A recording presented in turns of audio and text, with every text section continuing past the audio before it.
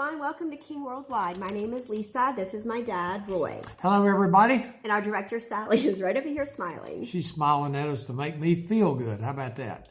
Okay, expect results. Let me start off with this. I wasn't planning on doing this, but I'm going to do it. Faith produces expectation. Expectation produces joy. Joy produces strength. And strength yields victory. Where does expectation come from? It comes from faith.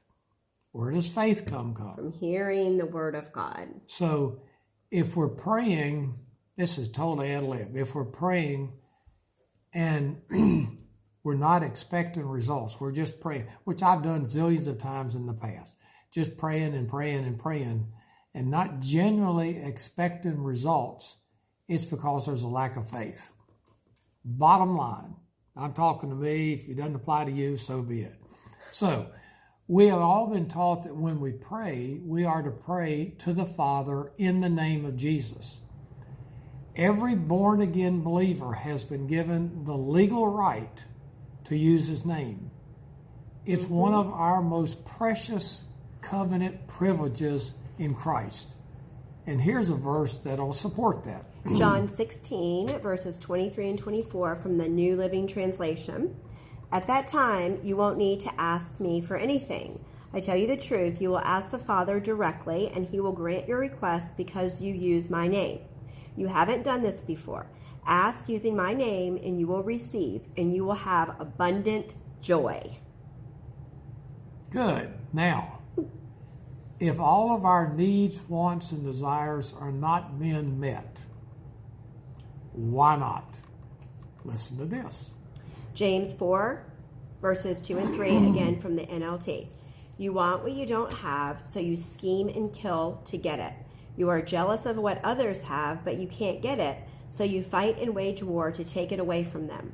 Yet you don't have what you want because you don't ask God for it. And even when you ask, you don't get it because your motives are all wrong. You want only what will give you pleasure, and that's not seeking God first. Yeah, motives is probably the key thing. If you want something to really kind of hang your hat on and say, what's my motive?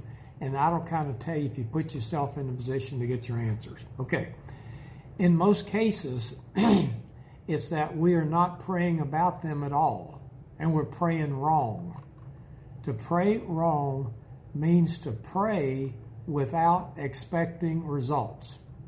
It's like a spiritual wishbone. You have a chicken, boom, you pull the wishbone. If any of you fall into that category, or any of us fall into that category, then change if you want results. Here's a verse that'll guide us as far as change. What's that verse? I missed it. Hebrews 4:16. I apologize, friends. I can get it really fast, though. Well, that's okay, because as you're Praise talking Jesus. about it, then I'm gonna highlight a few words. Here we are. She's going to talk about. Tell me when you Hebrews 4:16. I have it right here. Okay. Okay, praise God. Let us then fearlessly and confidently and boldly. Boldly, that means with confidence, not begging. Draw near to the throne of grace, that we may receive mercy and find grace to help in good time for every need. There we go.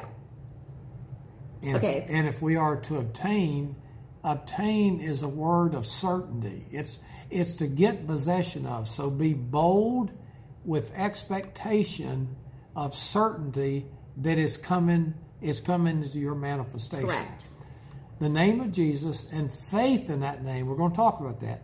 Faith in that name is what brings the answers to our prayers.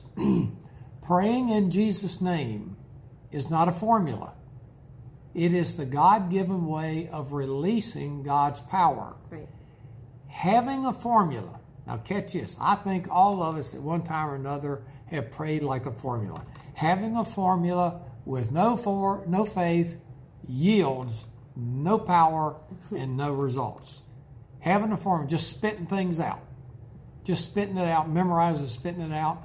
without any meditation, without any focus on what, Without any what is revelation behind. from the Holy Spirit. When we pray in Jesus' name, it is as though Jesus himself were doing the praying. He takes our place and assumes the responsibility for that prayer. Praise the Lord. I just this morning Praise God. put a tab in the Passion Translation, I see. Okay. 1 John 3, 22, 23. And whatever we ask of him, we receive, because we keep his commands. And by our beautiful intentions, we continue to do what brings pleasure to him. And that is being obedient and following his commands. So, these are the commands. I got these two. We continually place our trust in the name of his Son, Jesus Christ, and that we keep loving one another. Now, that's pretty simple. You're right. We trust in the name Right. Excuse me. of Jesus and keep loving one another. Amen. If you want the Cliff Notes for today, that's it. Glory to God. Hallelujah. Have a great day.